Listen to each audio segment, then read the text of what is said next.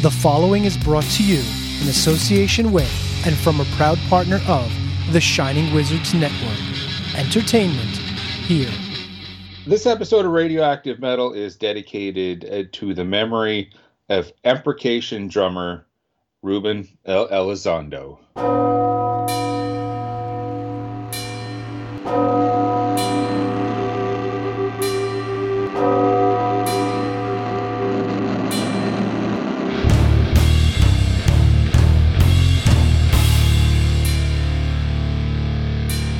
Welcome to Radioactive Metal.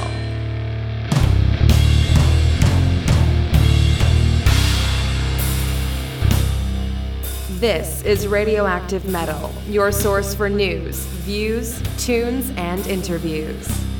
Here are your hosts, Snowy, Rock, Corrine, and Aaron.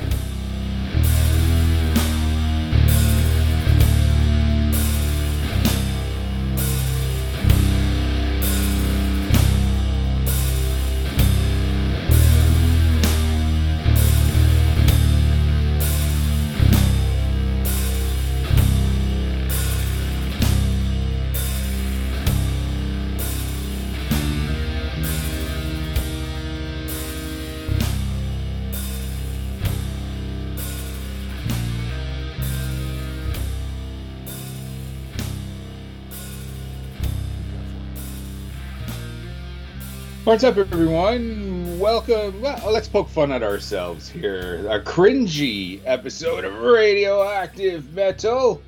This is episode 670. And I'm Snowy White. This is Aaron, and dear listeners, True Cult Coffee, TRVEKVLT Coffee.com, sponsors of this show. And if you've been paying attention, hopefully by now you're on the email list and you know about the special Halloween mugs we talked about last week that you can only get if you're an email list member. We'll tell you that it's on the email. We'll tell you what it's about, but we're not going to share the link. No way. It's a secret. So, True Cult Coffee, TRVEKVLT Coffee.com. Go out, subscribe. You'll never run out of coffee. You'll get great music. This is a product made for metalheads, by metalheads, and it's killer. True Cult Coffee. Snowman, what's happening? Well, my experience with True Cult Coffee is actually going to be playing a part of my Metal Fix this week, so I'm really looking forward to that. Right now, I do have a cool cup of True Cult in my Judas Priest British Steel mug as we speak, which kind of makes me think before we kind of get on with the grunt of today's episode, there's some pretty cool birthdays today as we speak. Today in 1984, Iron Maiden's Power Slave hit the racks. So happy birthday to that. Yeah, it doesn't seem like, you know, like with each passing year, okay, these classic albums get another year older and a year in the past and all that, and it just doesn't seem that long, you know? No, it's crazy. The following year on this day as we speak, September 3rd, Nasty Savage, recent Radioactive Metal alum Nasty Ronnie, their debut record dropped as well. So happy birthday to those guys. And in 1990, on this day, the favorite Judas Priest record here in Snowy Manor, Painkiller. That's a killer record. Dropped. That's, yeah. It's so good. Yeah, for sure. I know I've told this story on the show before, but I think it's kind of apropos to share with our newer listeners. I remember when we first bought the Painkiller record. Mrs. Snowy and I, we'd been dating, I guess, about a year or so. And we were in the record shop, of course. And they slapped their play copy on, you know, over the PA and all that. And we're listening to this. And she's like, oh, and this is Priest's heaviest record in how long? You know, because they went through the turbo phase and ram it down was kind of kind of on the comeback, although I've kind of softened my stance on Turbo over the years. It's one of those controversial albums I think gets better with time. Well, like Painkiller was a total return to form, and they just cranked it to 11, and she was the one. Oh man, this is really fucking good. Yeah, I guess it's the new Priest record. Okay, I'm gonna go get it right now. She practically bowled me over, and she ran over to the new release section and grabbed a copy of it, and it's been a favorite of ours ever since together. So once again, happy birthday to the mighty Painkiller. What's going on with you in this weird, wacky world of ours? Not much, man. I'm exhausted. It's been a long week. The dog had me up at 4:30 this morning. Had to go. And she was up before that chewing stuff. So I was up all night with the dog. Yeah. You know what's funny about the Judas Priest thing? Because I was listening to the new Iron Maiden today, Senjutsu, which drops the same day as Power Slave, and it's funny because to me, and I'll talk about a little bit more of the metal fix. Like I think Senjutsu is like as good as any classic Maiden. Like I think like classic Maiden fans that haven't been thrilled will really like this album. Without it sounding dated. But right. Do you remember the ridiculous thing like back in the 80s where you were either a Judas Priest fan or Iron Maiden fan? Like it was like dueling fans. Like they were the same style band. Yeah, they made it like it was this Metallica Megadeth thrash thing. But when you listen to Iron Maiden and Judas Priest, they're two completely different bands. Yeah. Not even close. Oh, yeah, they definitely, but they had the same audience. That was magazines like Hit Parade or just stirring up shit to sell issues. Because how many times did you see Maiden versus Priest? Well, yeah, saw that all the time. Like, fuck off. Well, because I was thinking about like the one album that I really am not a huge fan of by Maiden is Somewhere in Time. I mean, it's not awful, but that was like the one where they were using all their synth guitars, and I can't remember who they were asking, if it was they were asking Priest this or they were asking Maiden this, but they said, oh yeah, you want to know why our synth guitars don't sound sound good or whatever? Like, oh, because we don't treat them like toys. Or it was just like this stupid rivalry between the two bands. I'm like, they're not even the same. Like, no, like it's just dumb. And in the time it was like, oh wow, but I'm like, how stupid was that? Yeah. And it only hits me now, like 30 some years later. Yeah. I never bought into it because I loved both bands. And the funny thing about that is, like, there was no doubt that, like Bruce and Rob were, probably really good friends and hung out at festivals and all that. That's just, I don't know. That's just the shit that the press makes up and fans make up in their minds. Yeah, and I mean that's really the only similarity between the band is the two vocalists, because they both had these killer vocalists that had these crazy ranges, right? Oh, for sure. They're killer frontmen with a crazy range, and they're probably arguably two of the best vocalists in metal, period, possibly. Yeah. Oh, yeah. Like they're just in the conversation. Yeah, like they're just amazing. So, but I mean, other than that, musically, they're two completely different bands. They are, for sure. Yeah, but for sure. Yeah. Well, I can't wait to get your take on the new Maiden, because I just outside of the Writing on the Wall single, I actually haven't heard it yet. Like you said, it dropped today. I did hear from good friend of the show, Brad at Eye and Ear Control. He's got vinyl copies in the shop. Okay. 4 or 3 discs. Okay. Of either red or black vinyl. And they're like $80. Nice. Now you might think, oh, that's a little steep and all that. Well, that's for 3 vinyls. Yeah. And apparently, if you go to Amazon, you're on the other side of $100. Oh yeah, for it and all that. So yeah, Yeah, Brad, I know you're listening. When I'm ready, hold me a copy. Hold me a copy.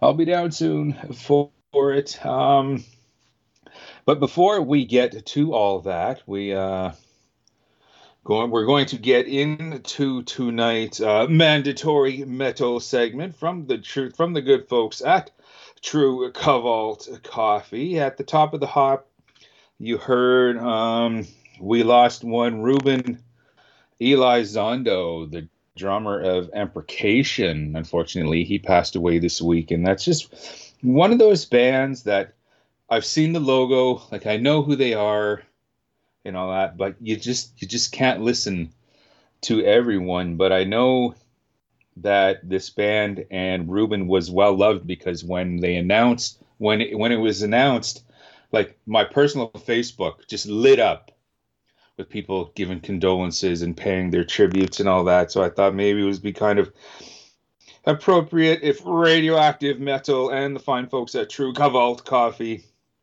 did the same. How about from their latest record, how about this is Imprecation with Beasts of the Internal Void.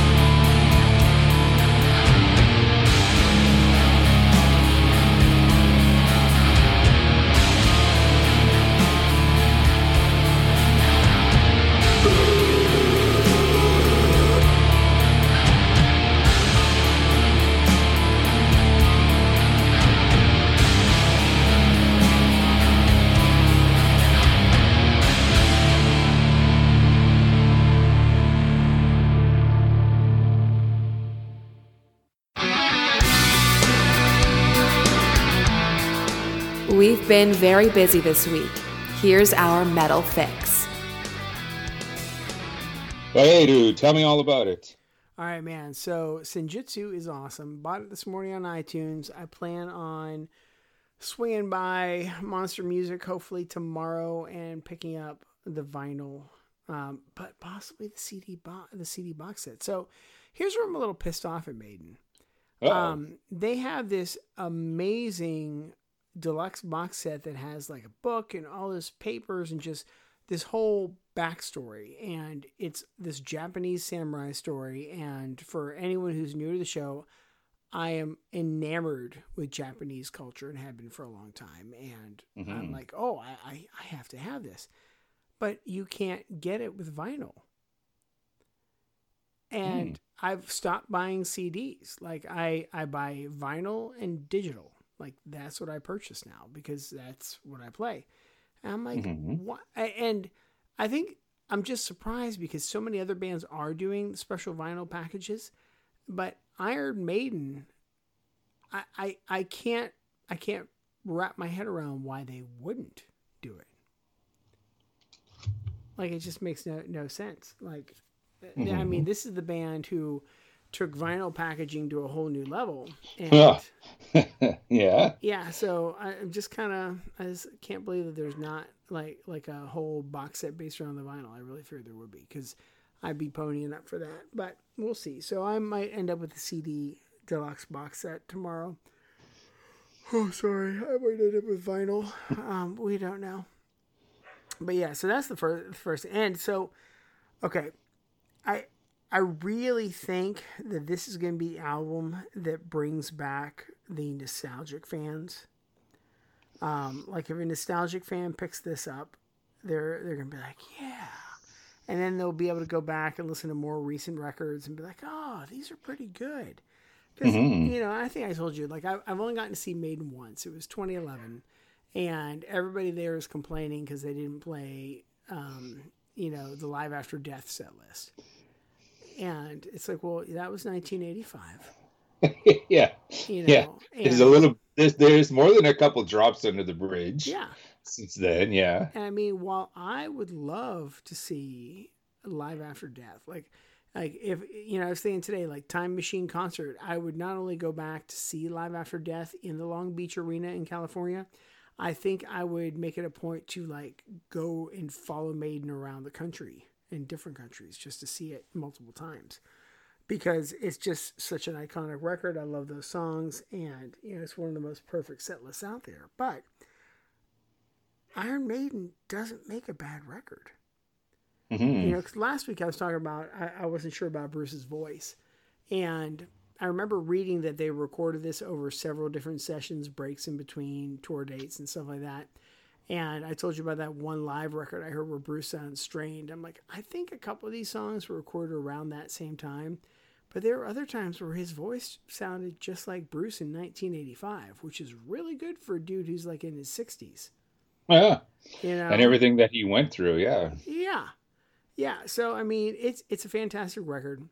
For those of us that love the certain signature Steve Harris kind of bass lines that move up and down, the counterpoint and like that's there. Just it's a very enjoyable record. Like I really enjoyed it. I can't wait to put it on again. So yeah, that was thing one. Thing two. So Apple Music. Sorry, that's what I call my wife and daughter. Thing one and thing two. Okay, that's pretty funny. I didn't even realize I did that. And until you started laughing, I'm like, oh shit, I made it Dr. Seuss. Yeah, Dr. Seuss, that's right. Sorry. No, I get it. Fuck, where was I going with this? Oh, Apple Music. Please. Yeah, Apple Music. You know the band Volbeat? Yeah, I know who they are. I don't think I have any of their records, and I own a couple, and they're one of these bands that I feel like I should really be a super fan, because when I read interviews, when I see the album artwork, like I really feel like me and the lead singer dude would be like really good friends, Like, I feel like we have a lot of similarities in the stuff that we enjoy. But just like, there's times where I'm like, oh, okay, this song's amazing. Then I'm like, yeah, this song I don't even understand. I can't believe it's the same band. They put out a single this summer called Wait a Minute, My Girl. That's just stellar. It's like, wow, I can't remember the last time I've heard a song written that well. Like, it's just really great. But so they created their own artist playlist. And I was reading a little bit about it. I can't remember the whole story, but it is the most eclectic playlist you're ever going to hear. And I love it. I was doing yoga to it this week. You've got like Slayer up against Elvis. Right on. It's great, right? So anybody who has Apple Music, check out the Volbeat playlist in the rock section. It's really, really killer. And then last but not least, there's a new Metallica podcast out today. I am proud of them. They must have been listening to our show because they stopped advertising the fucking cars. There we are. You know, Lars got our letter. And I can't remember if I called this out last week, but I am really proud of Metallica for not only advertising their whiskey, but starting their whiskey commercial out with drink responsibly. They're like, yeah, most commercials are going to say to drink responsibly at the end. Nope, we're going to start there. Yeah. Well, that's good. Yeah, it's really good. Because, I mean, you know, James and his alcoholism and stuff. But, I mean, they talk about, like, listen, if you have a buddy who's struggling, like, help them out. Do something. You know, make sure, you know, like, we got to take care of each other. It's really cool. And then they talk about the whiskey a little bit, but a very little bit. It's more about, hey, drink responsibly, blah, blah, you know, and then you can enjoy this whiskey. And then the other commercial this time was just another, like, you know, getting mental health help. And I'm like, okay, this is all stuff I can get behind. Like, and in this one, so I did not know that it was Bob Rock's son that was the voice in Enter Sandman. Oh, okay. Well, that stands as a reason. Well, yeah, because I've like pretty much tried to avoid that album for the last 30 years. So I didn't know that. And I learned that today. I'm like, oh, that's pretty cool. And then this was the big shocker I learned today. Justice and the Black Album were recorded in the exact same place. Ah, okay. You could not get two more different sounding records in No, the same yeah. studio, you know, let alone by the same band, right? And then this is a big middle finger to everybody who's ever given me shit for playing a Fender Precision bass. Those people. Yeah, I like literally holding up my middle finger right now. I've played a Precision bass since I started playing bass in 1985, and the bass sound that's on the Black Album that everybody loves, and live, Newsted's playing all these 5-strings. He played a Fender P bass, motherfuckers, through an Ampeg SVT. So that's the sound, which I've had the sound for years because I don't suck. So fuck all of you. But that's that. What's going on with you this week? I like the venom in there. That's awesome. Dude, I took a lot of shit for playing a P bass, especially like in the like early 90s when everybody was into all these like high tech basses and the 5-strings are coming out, all these fancy electronics. And like, oh, you're just playing a P bass. Well, those are so passe. And you still hear people saying that today. I'm like, you realize like this is the blueprint for every fucking bass you're playing. Like this is the blueprint right here. Yeah, I guess because I'm not a musician and all that, but still, it never occurred to me to criticize anybody for what equipment they use. Like it's all good to me. But it's because you just enjoy the songs. But like musicians do get catty, and then especially when you're talking jazz motherfuckers. Oh, like, okay. And because at the time, like when I was really taking some shit is when I was at music school.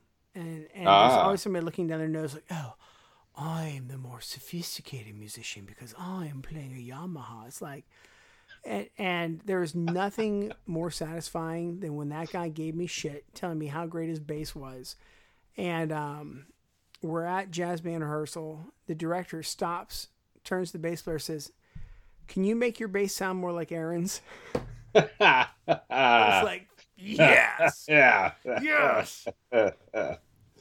Wow. Yeah. Wow. Bullies in music school. I never thought I'd see the day. Dude, it's Wow. really competitive, and like I didn't give a shit. I just want to make music. For sure. And For it's sure. so competitive. And the thing is, like, and it's competitive everywhere. Like my theory teacher was telling me about, because she was from Japan, and she was telling me about how competitive it is in Japan. She's like, no, you don't understand, like this and that. She's trying to get it. She was trying to be a little more competitive. I'm like, no, I just want to make music. Like, I don't need to get into a war over this. I just want to fucking play, you know. And she was like, when she was teaching us, like how chords resolve and stuff like that. Like, there's a certain way that chords need to resolve, and if you skip like that one, it leaves tension, because it builds tension, then you resolve that tension. And like if I could think of some songs off the top of my head, like you've heard this, and this is what you like about metal, right? Is like that tension, that release, you know. And apparently, people would, like, because I guess there was like practice rooms next to dorm rooms, so people would go into a practice room next to somebody's dorm room when they were sleeping, and loudly play the chords without resolving to the final chord. And the person would, it would freak them out so much they would have to get up, go over, play the final chord, go lay back down, and then the people would come back and do it again. Like, this is the kind of bullshit that people are doing. And this is Japan, which is like the polite society. You know? Like, yeah.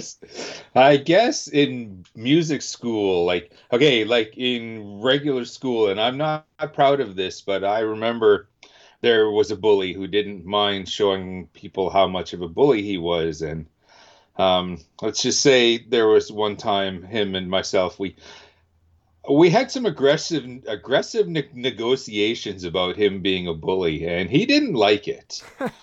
Okay. So I guess, though, dealing with bullies in music school, you're not exactly like taking your guitar and bashing them over the head with it, are you? No. I think that's counterproductive. Yeah, that's a little extreme.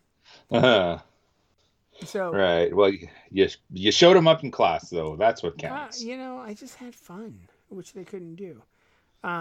Dude, so I gotta say this one last thing here. Like, have you seen the Hard Times news today? No. Okay. Have you seen what's going on in Texas? Yeah. Oh, right. God. So, so like, you know, all this shit's going on in Texas and all these different things. And then the Hard Times news, Supreme Court allows Texas to devolve into Mad Max hellscape. And it's got like Mad Max with the Texas flag. And it's like, I'm in tears. I'm in tears. It's so funny. Right It's so on. good. Yeah. God, if it's not Florida, it's Texas. Well, you know what's funny? Like the with like the whole Texas thing. So I was having a discussion about this with one of my friends. Oh, hang on, I forgot about this one. Picture this headline: We sat down with body modification legend Jesus Christ. Oh. It's got a picture of Jesus holding his hand up. There's the hole in it, and he's taking a selfie, and he's got tattoos on the arm, and he's like in the robes. I'm sorry, this is funny. I'm probably going to hell for laughing, but it's so funny. I got to get on the Hard Times. That's an awesome website. It was so fun. I was in tears. I'm like, body modification legend Jesus Christ. Wow. What is wrong That's with gross. people? Yeah. Ugh. But like, I enjoy them because they go after everybody, you know. And like the whole Texas thing, like, you know, I'm Catholic, so I'm supposed to be cheering for it, but I am pro-choice. I have always been pro-choice. And there's a George Carlin skit that's out there that's like, oh yeah, like the conservatives, they're all about protecting the kid until it's fucking born, you know. Nobody wants to take care of it then. And that's the thing, is like, you know, I certainly am not pro like killing anything, you know, like I have been known to drive sea creatures back to the ocean if I mistakenly take one home when collecting shells. You know, like because that's honestly what we're all here to do. Whether you believe in a higher power or not, we got to take care of this rock we live on. You know, right on, for sure. And it's one of those things where it's like, you're gonna sit here and tell somebody they can't have an abortion for whatever reason, but yet you're going to say that if you're forced to wear a mask, which again, I don't want to wear a mask either, but you're going to say that if you're forced to wear a mask, that's taking away your rights. I'm like, this does, yeah, like, no, you can't do both of those. You know? Yes. It seems to be the far right conservatives that when it comes to masks and all that, it's my body, my choice. Yeah. Okay. What's your stance, you know, on a woman's right? Well, it's your body, my choice then. Well, yeah. Okay. But the funny part is like the people who say my body, my choice and are pro-choice are all for vaccine and mask mandates. So I just think that's hysterical because when it comes to the vaccine, I'm like, dude, my body, my choice.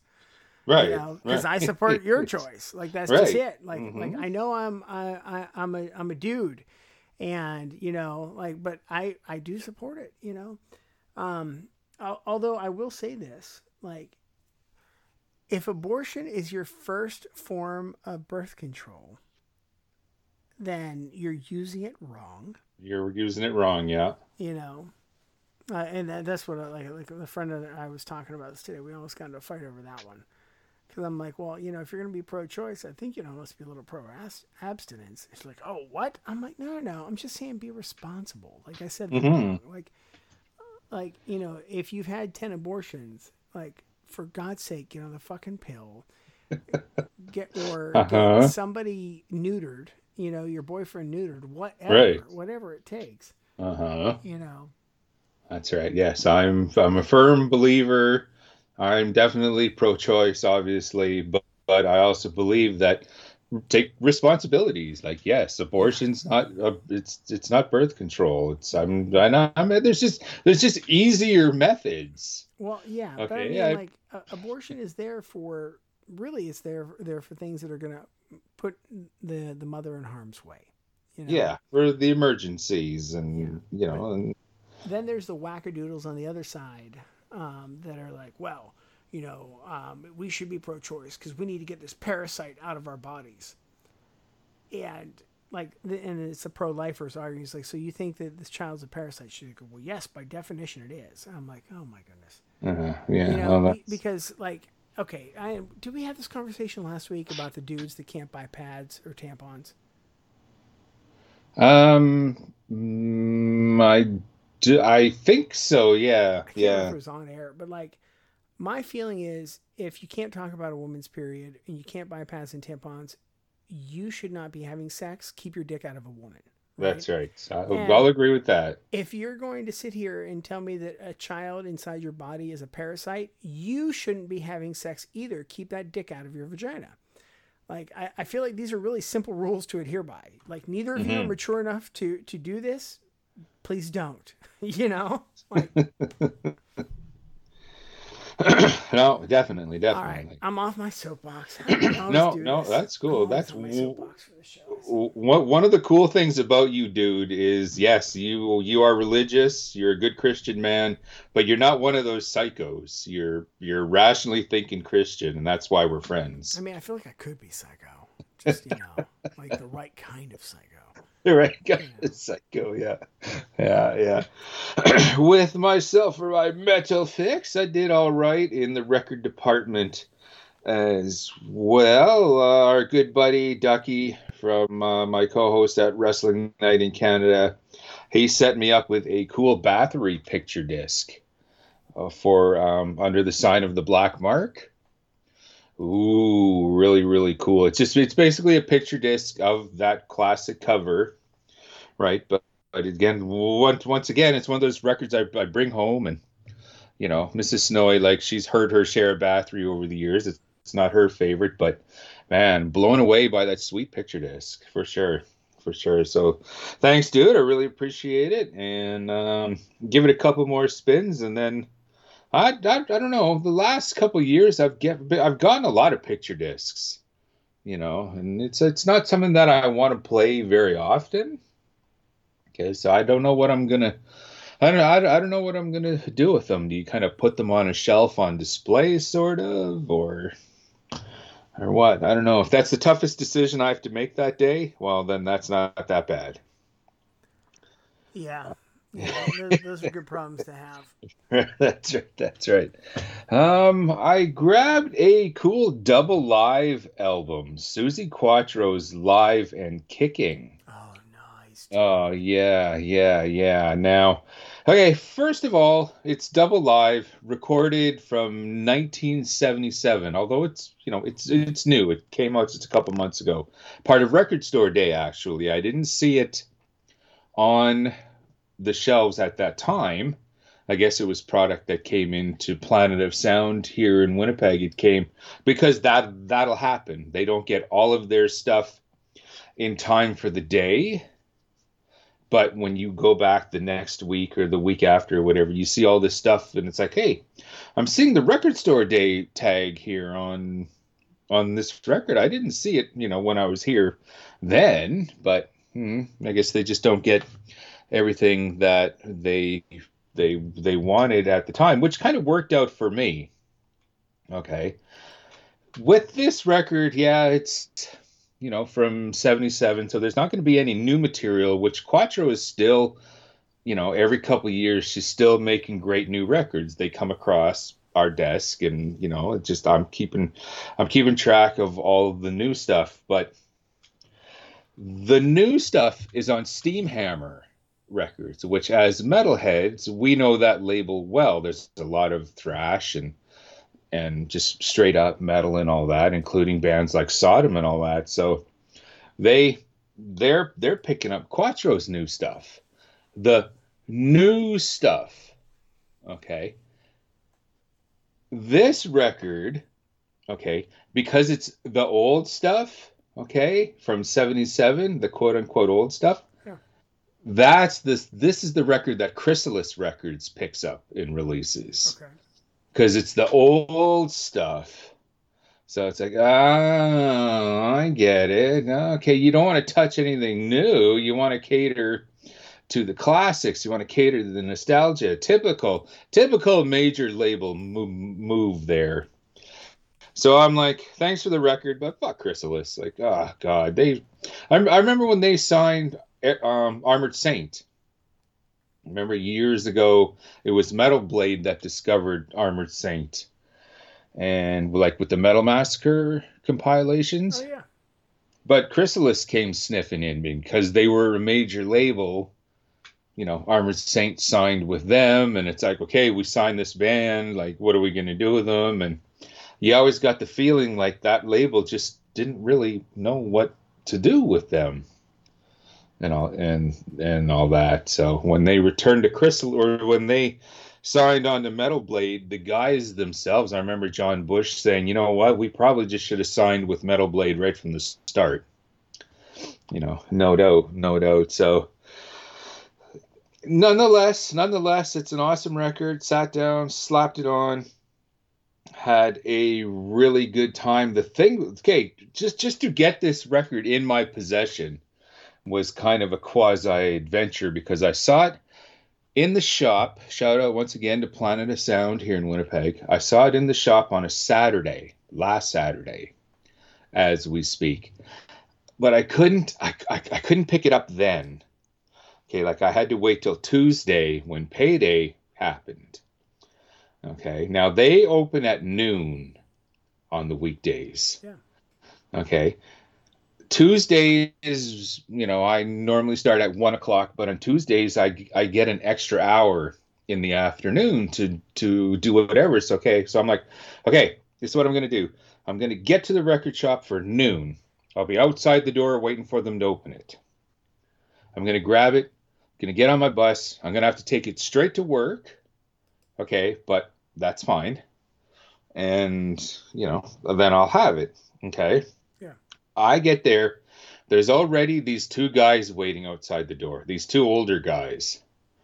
Okay, well that's fine as long as they're, as long as they don't take a beeline to that record to the stand and grab that one record that I'm here for. Okay, no problem. Did you trip them? I should have hip checked this one guy, one of them, because they opened up the door. The two guys went in before me. Okay. One of them is dawdling, going down the aisle. Meanwhile, I'm like man of war at the starting line. Yeah. I need my record. Get out of the way. I'm huffing and puffing, and Were you reluctantly crouched at the starting line? Were your engines pumping and thumping? I was ready to go. Don't get in my way. So I almost hip checked this one guy into the DVD section. Just to get him out of my way. I ended up finding it. I got it, yes. And then I turned my attention to the checkout because just before it opened, I called the bus schedule. The bus is coming in 3 minutes at 12:03. So I have to take care of this and get to my bus and all that. There's another one of the guys is just standing in front of talking to the clerk in front of the cash there. And it just, oh no, he's one of these old guys that he's just looking for attention. Okay. Oh, yeah. Doesn't get out much. And I'm like, no. I don't want some old man talking this girl's ear off when I got to catch my damn bus. So I got in line behind him and he really wasn't saying very much. Fortunately, the young lady says, okay, sorry, Jim. Can I help you? Yes, please. Here. It's like, I wanted to get this on Saturday, but I couldn't, so I'm here now. Thank you so much. And I'll never forget. She said, "Yep, and here was Susie waiting for you." Yes. See, I love that kind of interaction at record shops and in music stores. Like just that love of music, and you kind of share it together and joke around and bond with it and all that. It's absolutely fantastic. So she saw that I was in a hurry, and we rang it up, and I managed to catch my bus without having to kill any old man. Thank goodness. Yeah. The next day, okay, and this goes back to what I was saying with at the start of the show, the mandatory metal segment. Dun dun dun dun. Yes, my order of the special master blend from True Cult Coffee came this week. Yeah. Oh, really, really sweet. It's just once again, and this happens with my Decibel subscription. I go and check the mail. Okay. And there it is on my way to work. Well, son of a bitch. Once again, I go to check the mail. The new master coffee is in, but I'm on my way to work. Okay, that's fine, because when we get this special True Cult coffee in, what we like to do is wait until after work anyways. And then I'll make a pot, and Mrs. Snowy and I will go on a coffee date in our living room where we enjoy this amazing brew and kick back and listen to some tunes. We crank some Kick-Axe. We crank some Slade. I pulled out an Oxymoron record, great punk band and all that. Just had a great time, and I'm loving it. I can't wait to find out, the next band that True Cult gets together with, and all that. So yeah, I think maybe once a week we're gonna designate an evening like we did with the Immolation Coffee. We're gonna designate an evening and just kick back, listen to tunes, and enjoy this awesome coffee together. Before I get into some wicked tunes that came across my desk, the band Lucifer. They've been around for a while. Really cool. Since the beginning of time, actually. Yeah, for sure. They kind of have a throwback sound. If you took a little bit of Heart, the Wilson sisters, mixed it in with a little bit of Sabbath and kind of gave it kind of a modern feel to it as well. You kind of get an idea of what Lucifer sounds like. Okay. Their new record has produced the first single, Bring Me His Head. Okay, and the promo video to this is awesome. It's just them playing like on a stage, dressed up in 70s garb, and in the background it looks like they're playing a prom in the 70s. Okay, as the video is winding down, you can see this little rope going up to the top where there's a bucket of blood, waiting above the singer. And then at the right time, the bad guy pulls the rope. Down comes the bucket all over the vocalist's head. Total homage to Carrie, to Stephen King's Carrie. It's like, oh, wow. Cool, dude. It was something else. Yeah, Bring Me His Head. And then they said, right after that, after she got doused with the blood, the song was over and it was dun dun dun dun, to be continued. So I'm eagerly awaiting the next video to see if what plays out. I kind of have an idea where they're going to go, having known the Carrie movie and the story so well. Yeah, kind of have an idea. Which Carrie is now up. The first Carrie, De Palma's adaptation, is now up on Shudder. Really? Yeah, okay. Yeah. That's my favorite adaptation as well. Well, so, and when was that one released? 76. Oh, when you saying the first, when you started saying adaptation, I was thinking it was like one of the newer versions. Okay, so like the original release. Yeah, with Sissy Spacek. Yeah. Right. Yes. Yeah, yes. So, it's his favorite because there's been a number of them over the years. I remember the first time I ever saw that. I was watching it with a girlfriend of mine at her parents' house. Neither one of us knew anything about the movie other than we wanted to watch a good horror movie. We had no idea about that opening scene. And so we're watching it with her parents, and I'm incredibly uncomfortable. I'm like, yeah. Whoa, hey, right, all right, woo. Yeah, I had no idea. And PJ Souls, Riff Randall. That's right. Yeah, I forgot PJ Souls is in that. How do you not have a crush on PJ Souls back then? Oh, I've always had a crush on PJ Souls. For sure. The first time I ever saw her in a movie, actually, was probably Stripes, and I think that's when my crush started. Yeah. That's Stripes, Carrie, Rock and Roll High School. Wow. Rock and Roll High School. Her best work. For sure. And let's get into some tunes here.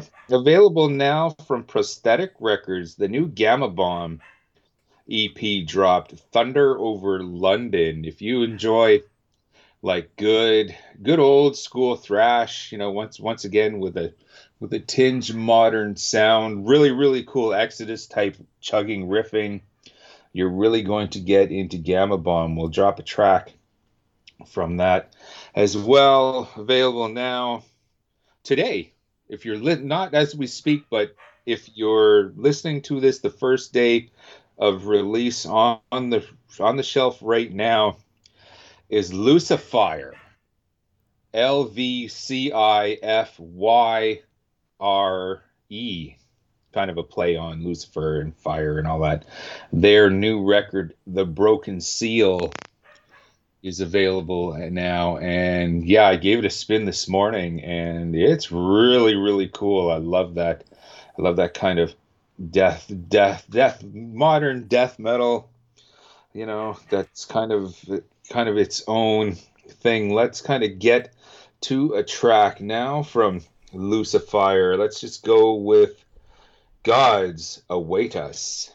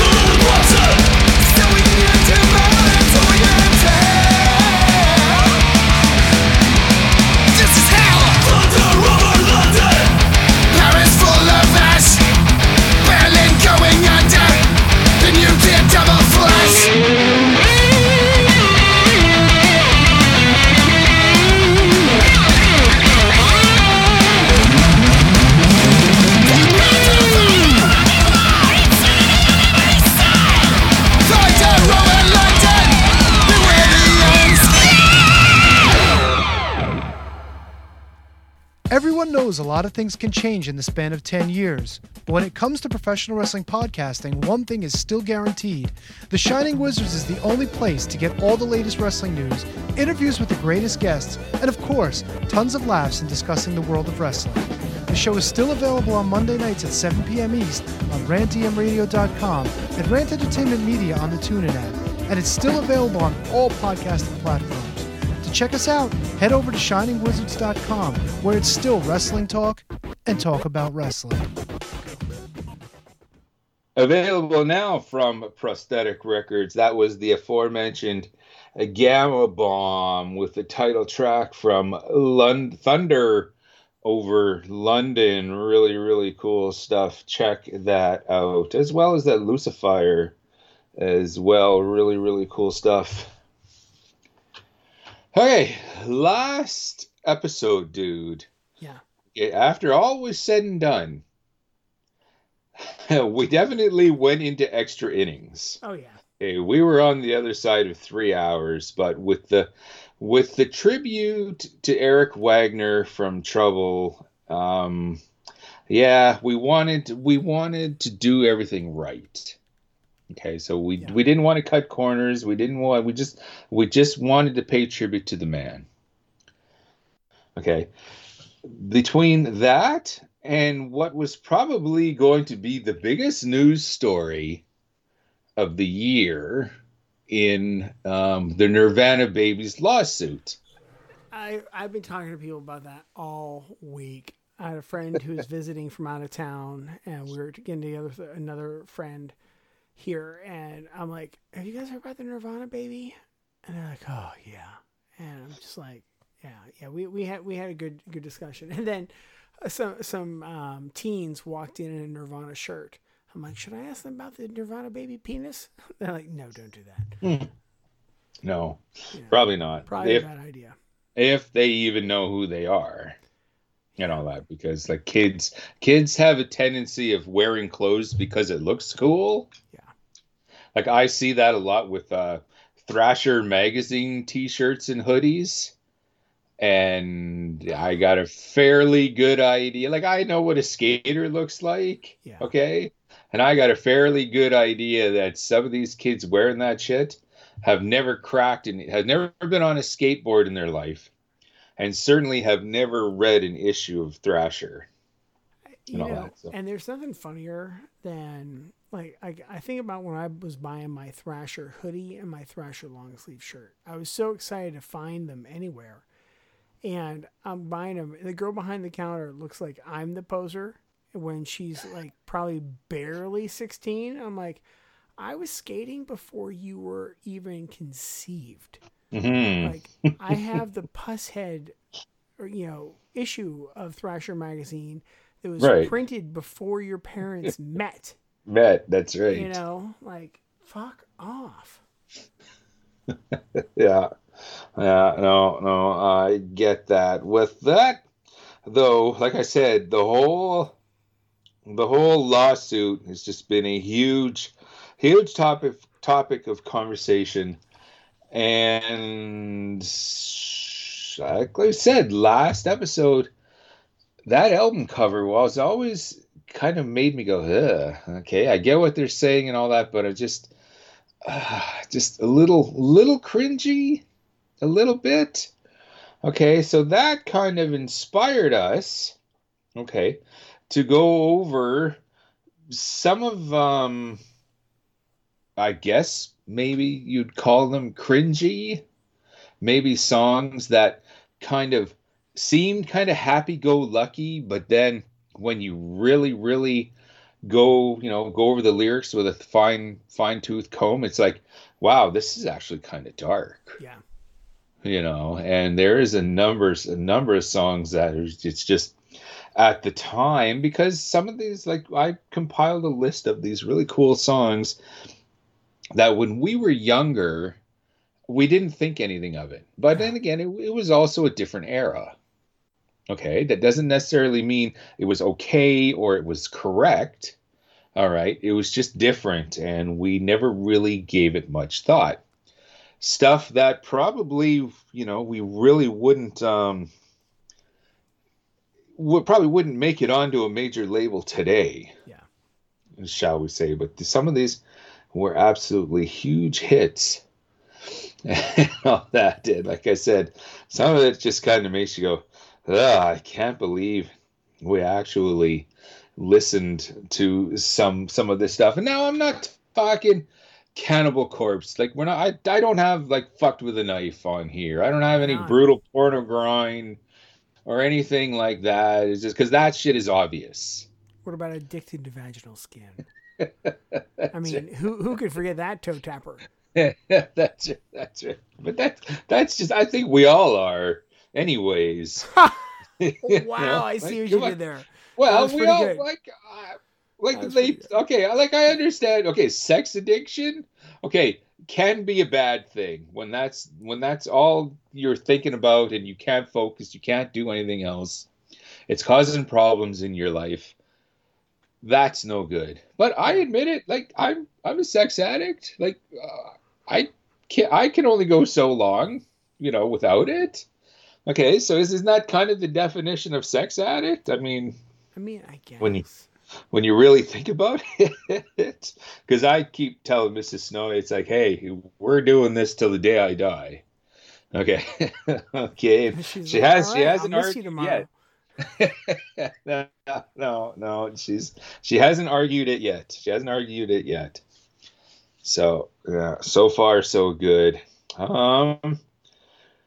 You're a big Kiss fan. I sure am.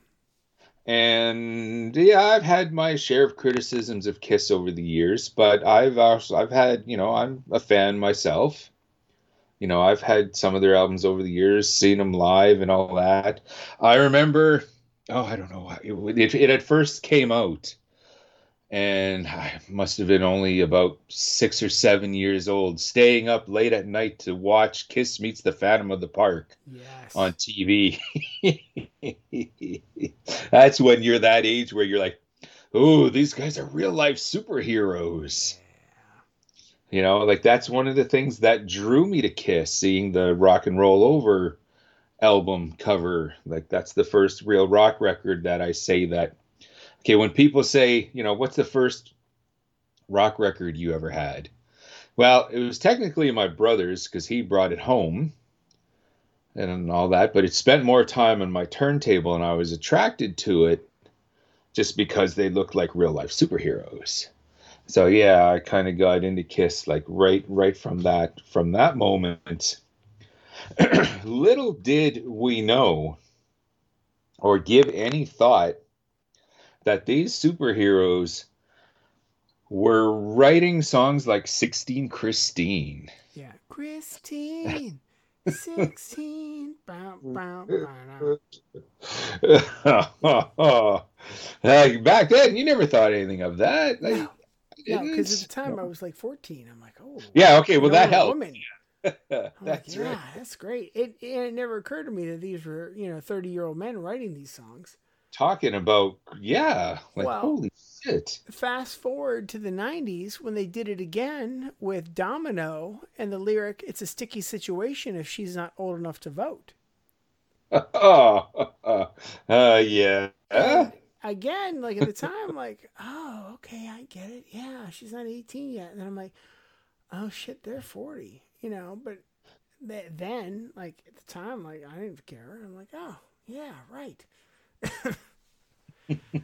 Oh, yeah. And of course, I don't know. I think when did Cat Scratch Fever came out? Does that? Oh, that's somewhere in the 70s. Yeah. I'm trying to remember what came out first, but it was kind of the same thing. The Nuge, Cat Scratch Fever, one of my all-time favorite songs. I don't like Ted Nugent. Surprise, surprise. Okay, as a person. I can't help you there. You've got problems. I respect his amazing musicianship. Fantastic guitarist. Cat Scratch Fever, one of my all-time favorite songs. Okay, I can't endorse him as a human. Okay, but like I said, I love that song. But I make the kitty purr with the stroke of my hand. I believe it's I make a pussy purr with a stroke. Okay, that's Pantera's version. No, hang on. Let me look up the lyrics. No, it's Kitty with Nuge, but Pantera's they changed it to Pussy, Hang on. which that I get. I understand Pantera changing it. Which okay, I get it. It's more up to date, and it's just stronger. It's just a stronger, lyric to it. No, But dude, I'm telling you, it's Pussy. okay, well, I really know this song. okay, Like, I really, really know this song. okay. Because it was one of the first, like, really cool guitar riffs I could learn. That bow, now, now, now, now, now, now, now. It's a killer. Oh, it is. It's a fantastic song. I love it. But we're talking about teenage girls again with that. Because it's okay. Yeah, the narrator in the song is also a kid. Yeah, I think like in this case it was more that he, like he's singing from the perspective of being a teenager. Like, did you know that his wife is the person that gave him this title? No, I guess not. Like, and not his current wife, whoever he was married to at the time, but yeah, his wife actually inspired the song. She's like, oh, look at this, there's an actual disease called cat scratch fever, and then he wrote the song from it. Yeah. Okay. Now you fast forward though years later. Okay, when you start learning things. Oh yeah. Okay, and it's like, ooh, dude, she was 14. Oh yeah, yeah. Okay, like, oh god. Yeah. Okay, well, and again though, like that's that era where people could get away with that, especially if you're a man. Yeah. I mean, like, look at Elvis and his 14-year-old bride, and Jerry Lee Lewis marrying his cousin. They also said Jimmy Page as well was. Oh, I didn't know about him. Yeah.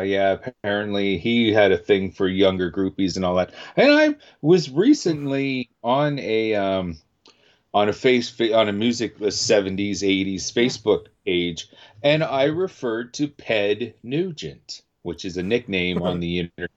Ped as in pedophile. Oh yeah, okay? No, I get it. Yeah, Okay. Yeah. Okay. Yeah. And I actually had someone respond to me by going, well, there's a lot of artists, fooled around with young girls. Look at Jimmy Page and all that. It's like, oh, okay, so it's justified. Yeah. Gee, thanks, buddy. That's not kind of what you were going for with that. But what song really creeps me out by Ted Nugent? Wango Tango. Okay. Like, are you familiar with that one? I have heard it over the years, but to dissect it, I don't know what's.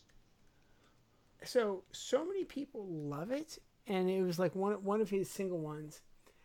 And it's not so much a song. It's like, my baby liked to rock, my baby liked to roll, my baby can dance all night, my baby got no control. She do the Wango Tango, right? And they have this thing, this Wango Tango, but then there's this whole thing where it's just blatantly talking about sex, and it's and not that I've ever had a problem with sex. I mean, Animal Fuck Like a Beast, big fan of that one. But it just, there's something about the whole thing that I'm just like, okay, did you go to like the kindergarten and have kids write these lyrics down for you? Like, I don't know, man. It just, yeah.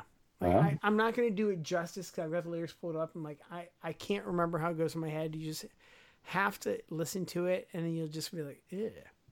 Mm-hmm. Yeah, and we were kind of that way as well with Wingers 17. She's only 17. 17. They blatantly say that. Yeah. There's no like there's no innuendo, there's no hinting at anything.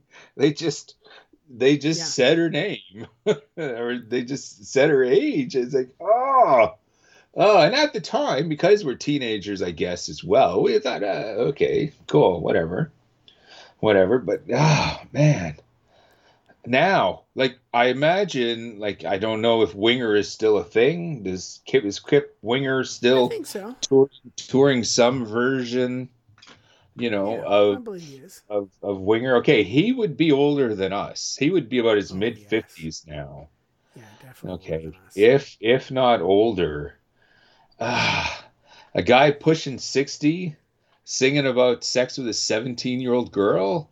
Yeah, like Uh, just put this on the list of things you didn't think you'd still be singing about in 30 years. Like that's right. you don't think about that kind of stuff at the time.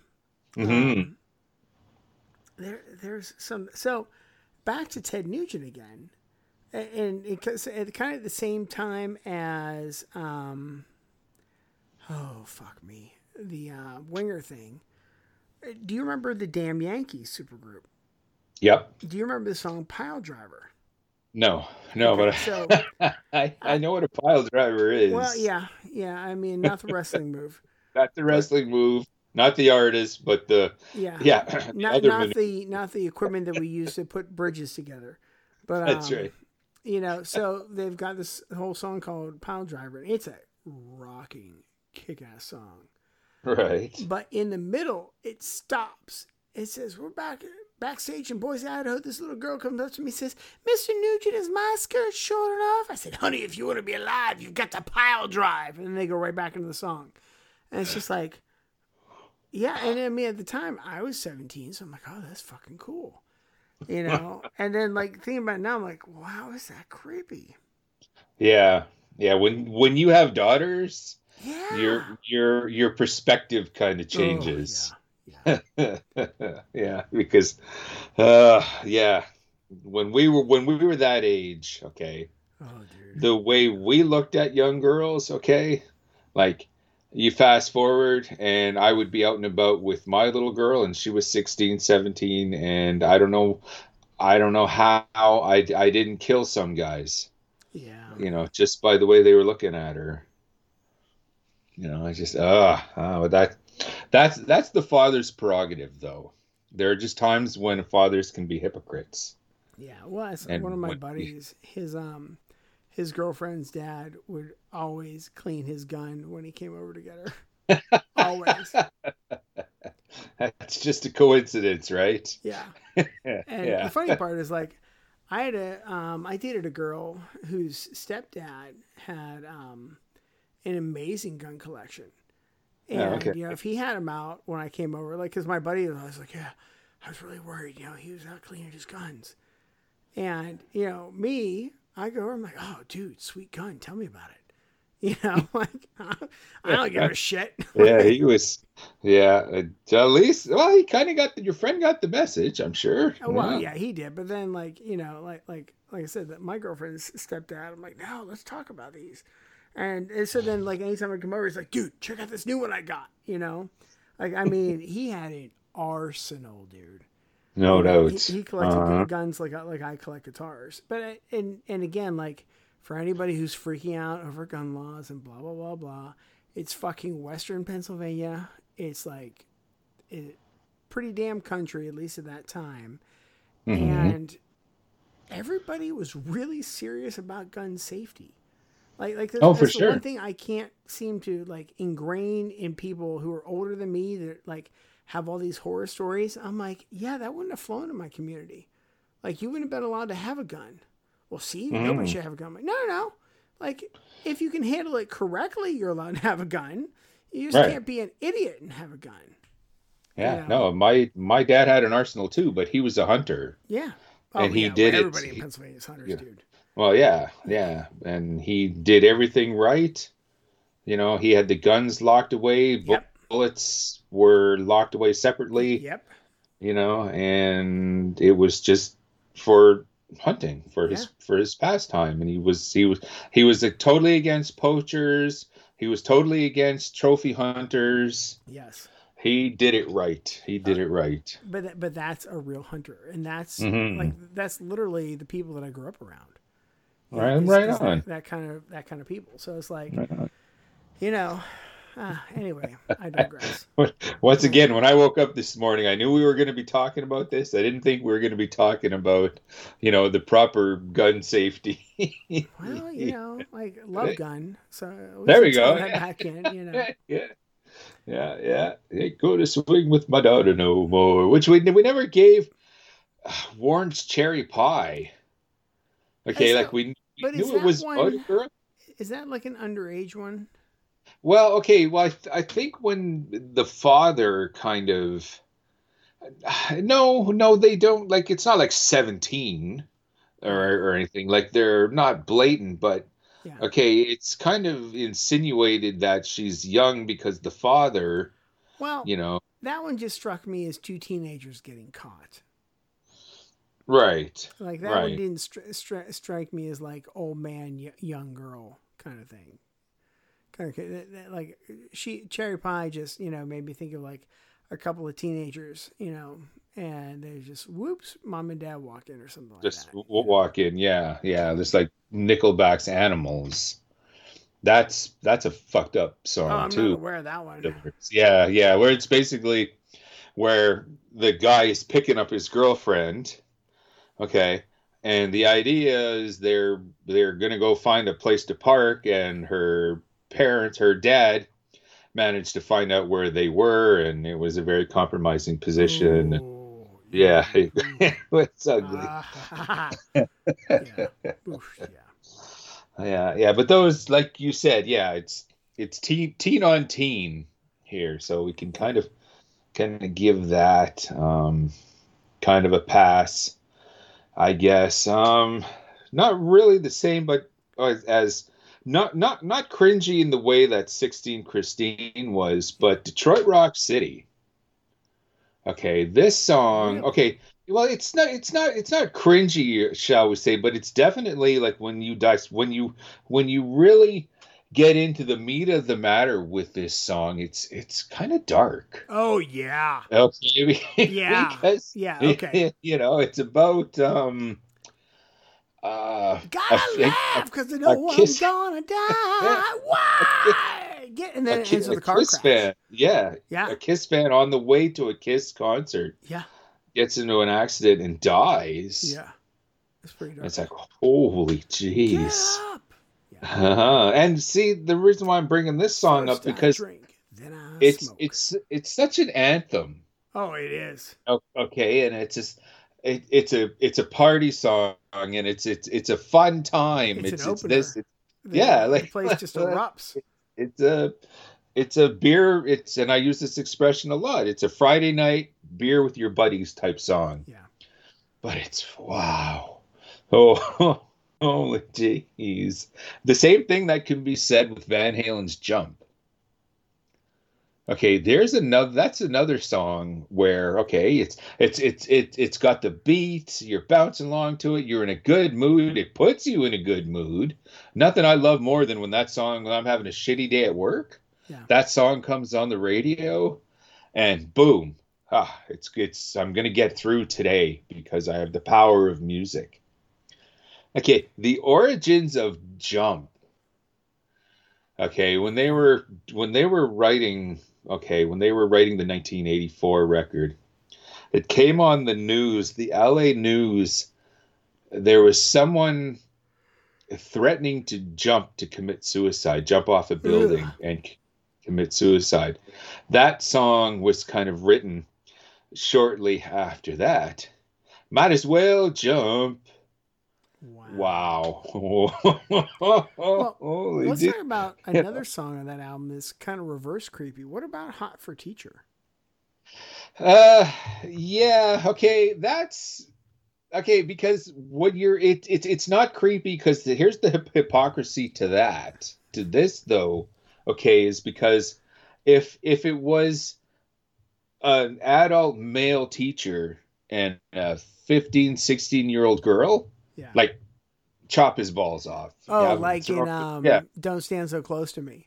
Right. That's the attitude. Don't stand so. But it's reversed. It's a young guy with an older teacher, an older female teacher and all that. Once you reverse the roles like that, Okay, like look at the father's prerogative. Yeah. Okay, if that's your little girl, okay, and is being taken advantage of by an adult male teacher, okay, I'm going down there with a baseball bat.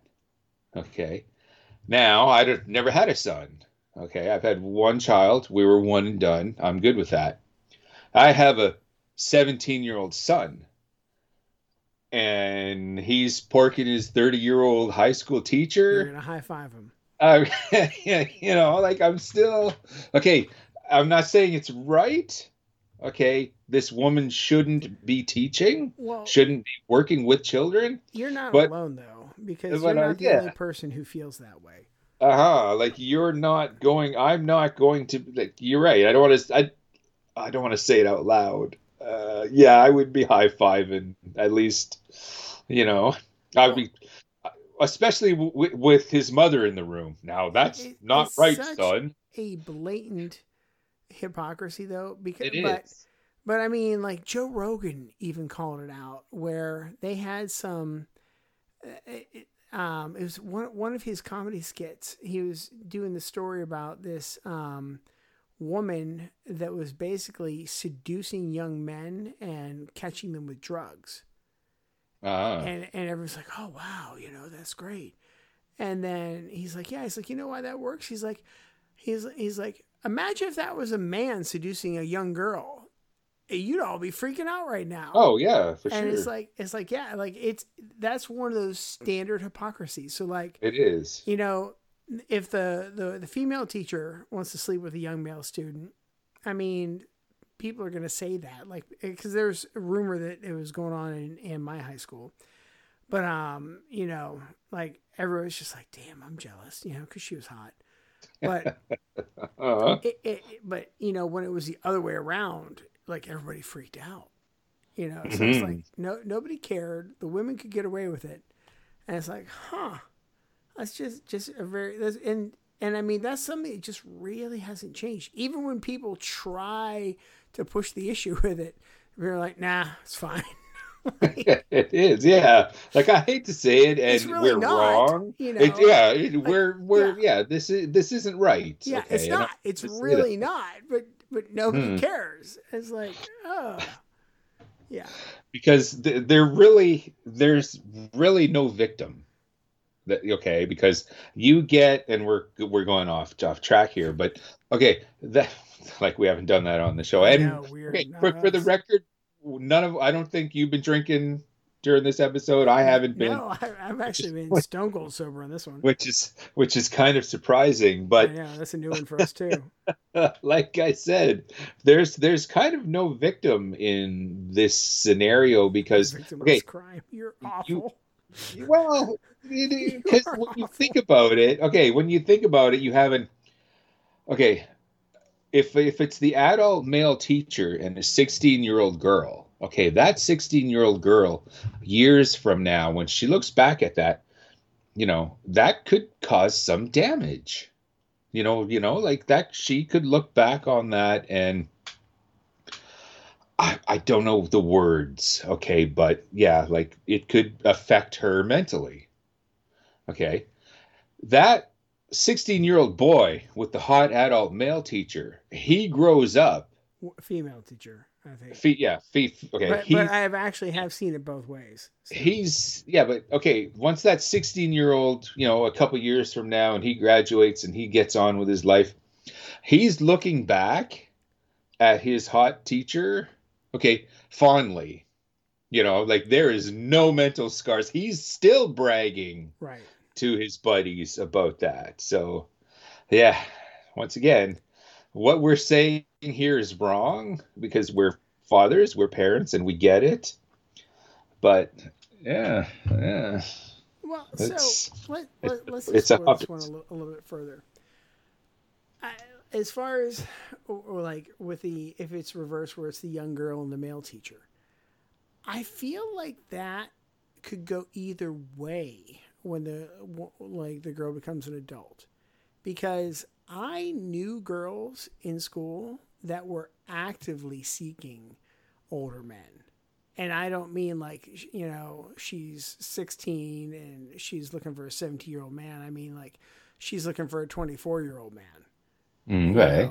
Like the young teacher age, like really, really trolling. So it's, I just feel it really, it's, man, I hate to say it's situational, but it's like, is there always wrongdoing? We're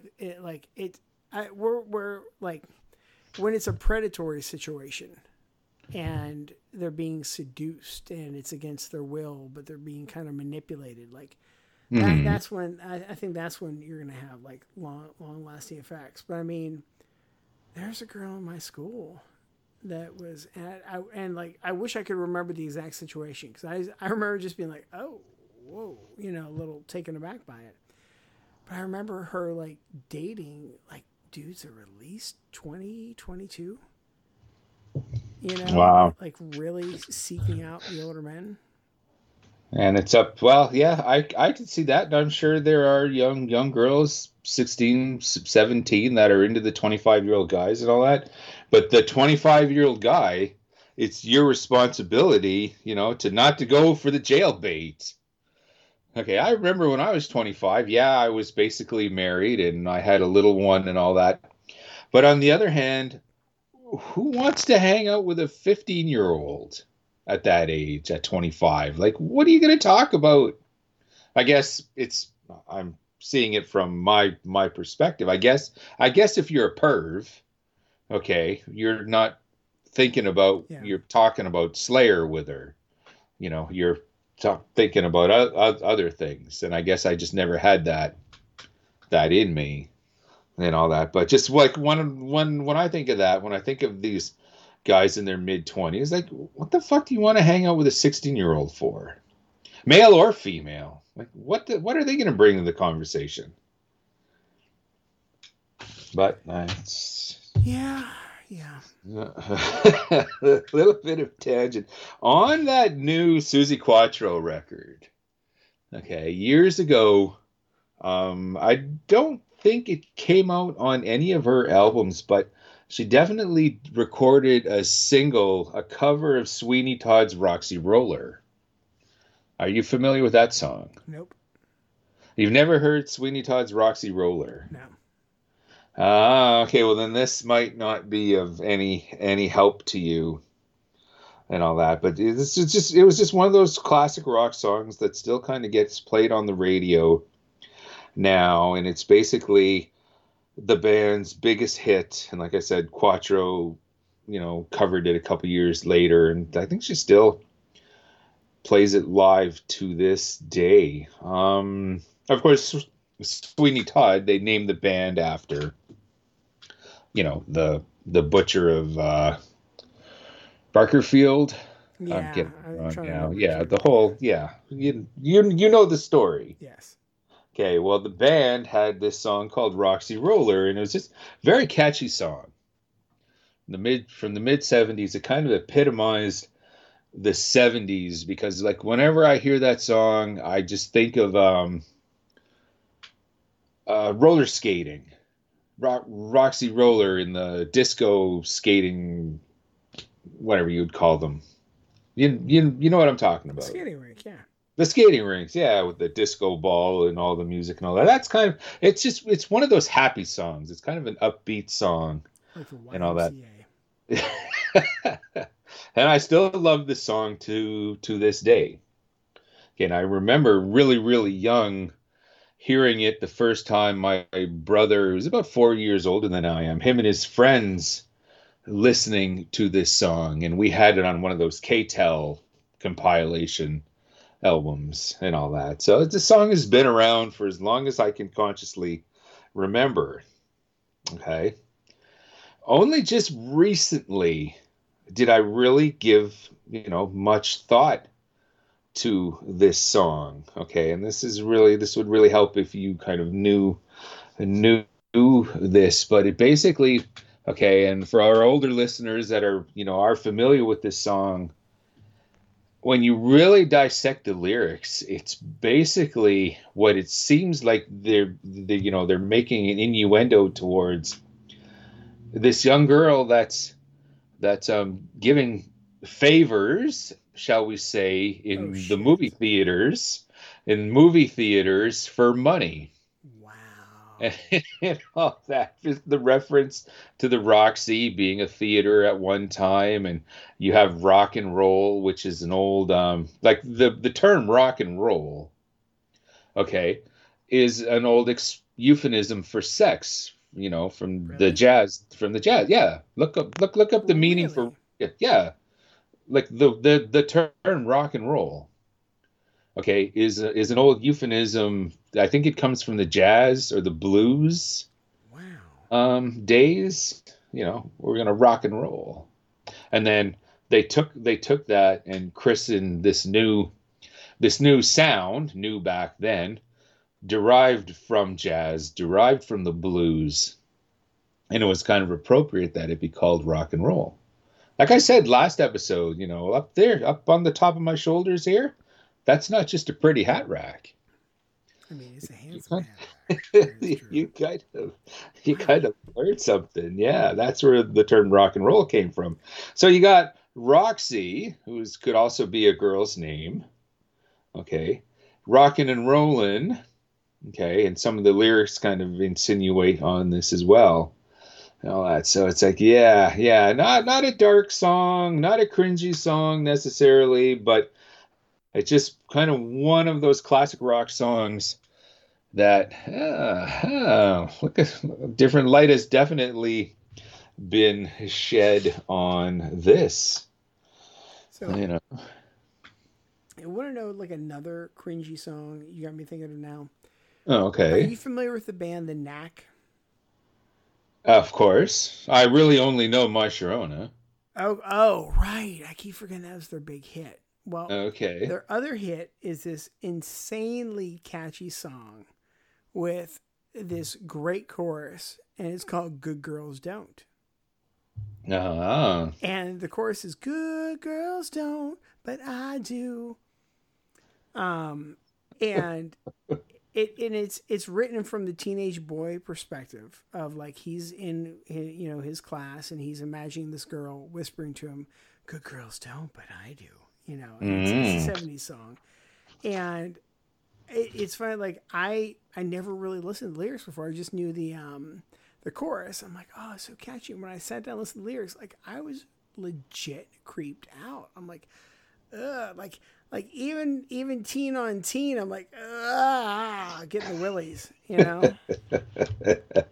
Yeah, no, I get that. I'm gonna have to, I don't know. Yeah, when the Knack really one hit wonder to me. I don't really, two-hit wonder. I can't really think of anything else that they might have done. And like this is just a tip of the iceberg. This is just some classic rock songs. Yeah, don't worry, baby. I'll just the tip. Yeah.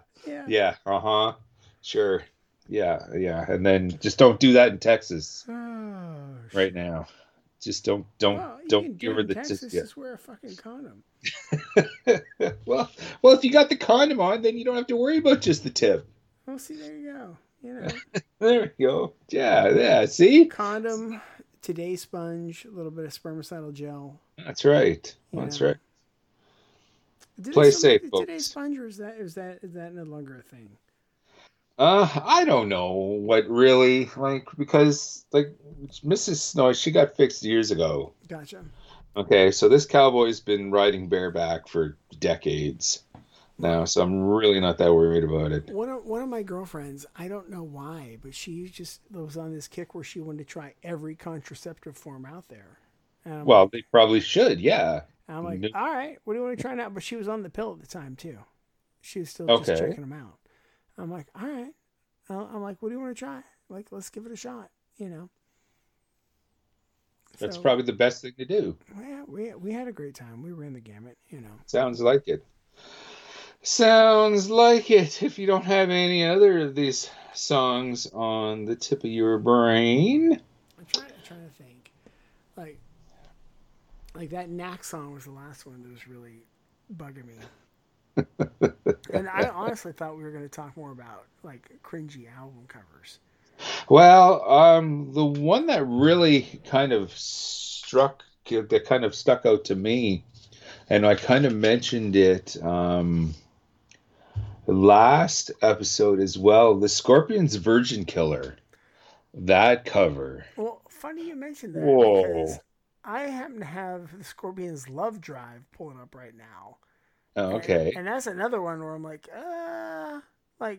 the woman is in this like revealing dress. One breast is exposed.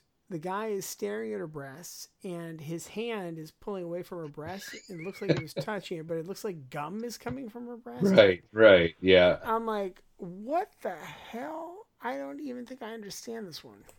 Right. No, I remember seeing that on the record on the record stands as a kid.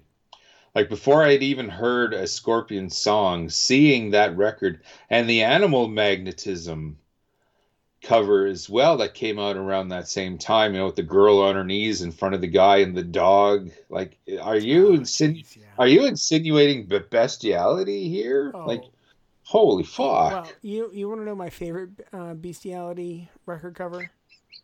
Sure. All right. No Effects, Heavy Petting Zoo. Have you seen that one?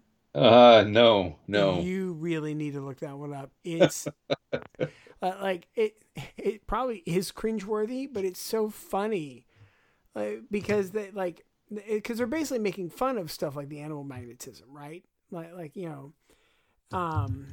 And it's kind of like making fun of that and making fun of the Beach Boys' Pet Sounds at the same time. And it's just called Heavy Petting Zoo. Oh, okay. And it's exactly what you're imagining. If you think about what heavy petting is, and a petting zoo, like just think about that. I'm pulling it up. Oh, you need to. Oh my god! Oh, it's a sheep as well. Right. It's hysterical. We're men. This is going back to Texas. Yes, where men are men and sheep are nervous. Yeah, the sheep are scared. Yeah. Yeah, it's hysterical, right? It's like, oh my goodness. Wow. Yeah, Heavy Petting Zoo. It's so wrong. Yeah, and like that picture could be quite wholesome. Okay, it's just this. Well, really. Okay. No. You've tainted it by putting the words "heavy petting zoo." Okay, but are we looking at the same picture? No, we are. It's just a guy holding a sheep. Okay. Are you looking at where his hands are? Oh, maybe. Yeah, take a real good look there, dude. Oh, okay. Yeah. There we go. Okay. Right. I just zoomed it in. Yeah, you stuck the landing. Okay. There we go. Right? Okay. You from a distance.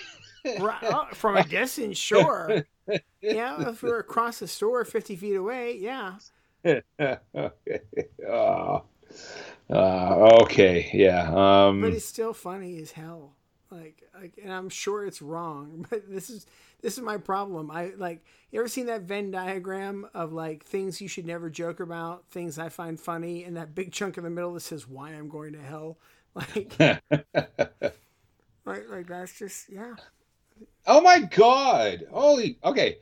I have the Heavy Petting Zoo. Okay, like the images from Google up. Yeah. There is another version. Oh yeah. I found eating lamb. No, I didn't see that. What? Fuck, he's 69ing the lamb. What the fuck is wrong with people? Okay. Okay, I didn't do it, but I still find it funny. I'm getting off of this. What the fuck?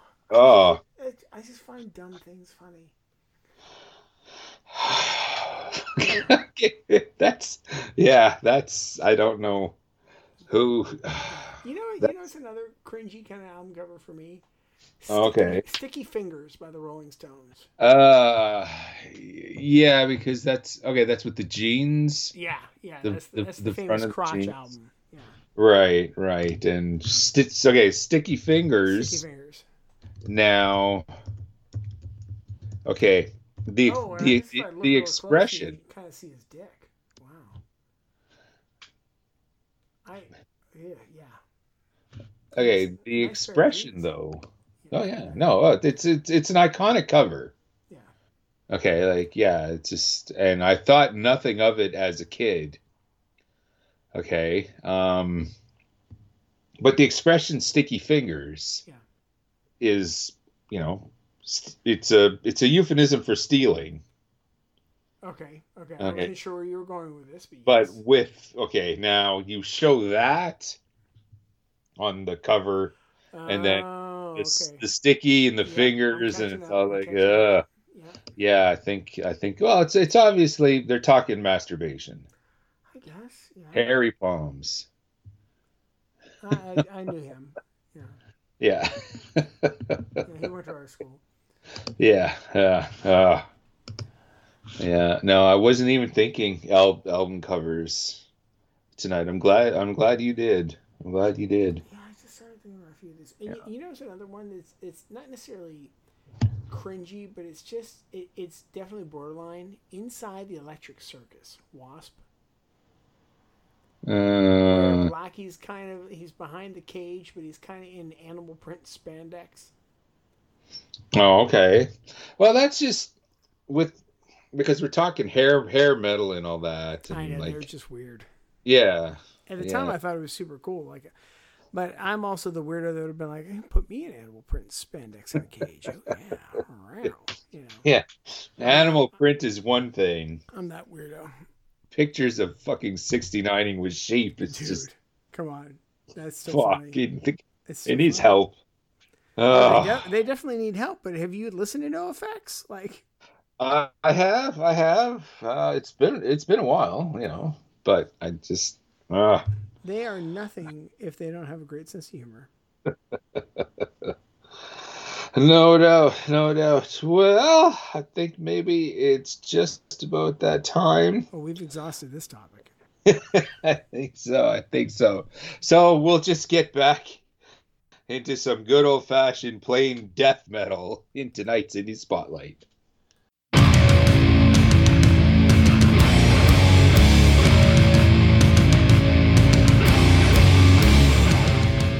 We're always on the lookout for fresh new talent. Check out this Indie Spotlight.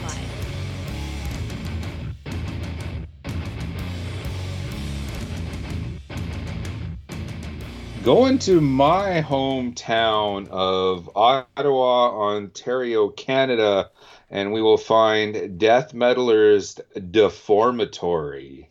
Their new record, Inversion of the Unseen Horizon, available now. Came across my desk. Really cool stuff. Got to give a shout out to some good Canadian boys in tonight's Indie Spotlight. Let's go with Engineering the Wormhole.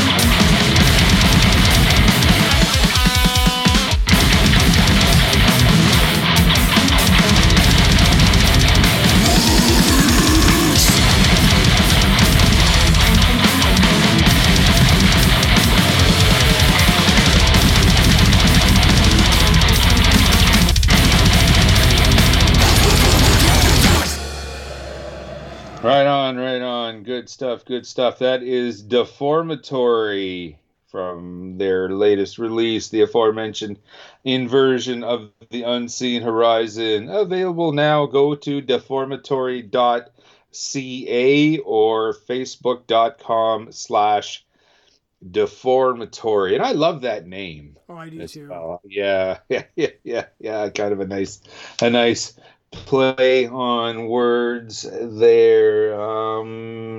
The clock on the wall, dude, I guess, is telling us it's that time again to bring this crazy train into the station. How about we go out on something cool from the good folks at Hell's Headbangers, the new Expunged record, Into Here Shall, is available now. Let's go out on the really cool track Gas Attack. How can people get a hold of us? Well, dear Snowman, radioactivemetal.org. That's where all the episodes, past, present, and future, will be.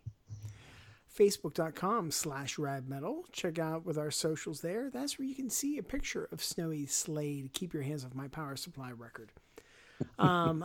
I honestly don't know if it's on our Instagram at radmetal666, which is also our Twitter, which I said I was going to try and tweet some more shit, and yeah, it sucked. I didn't. But, you know, who knows? The year's not over yet. Radmetal666 at Gmail to drop us a line. And you can check us out on iTunes, Stitcher, Google Play, and pretty much if you just Google Radioactive Metal Podcast, you're going to find us everywhere. Something. Everywhere. We're like an infestation of the internet. Yeah. A good virus. Well, yeah, you know, and thanks to the fine folks at the Shining Wizards Network, shiningwizardsnetwork.com. They have a host of podcasts on their network. Some wrestling podcasts. This weird podcast out of Canada called A Wrestling Night in Canada, where the hosts sound like Snowy and Ducky. It's crazy. Sounds familiar, yeah. Yeah, so weird. Like, I can't believe they sound just like you guys. But, so that's going on. And thanks to that podcast, you can also find us on Spotify. So so pretty much anywhere you could want to listen to a podcast, we are. Like I hesitate for somebody to find, that should be a challenge. Find a podcast platform we're not on. And then submit us to it. So that's your challenge for the week.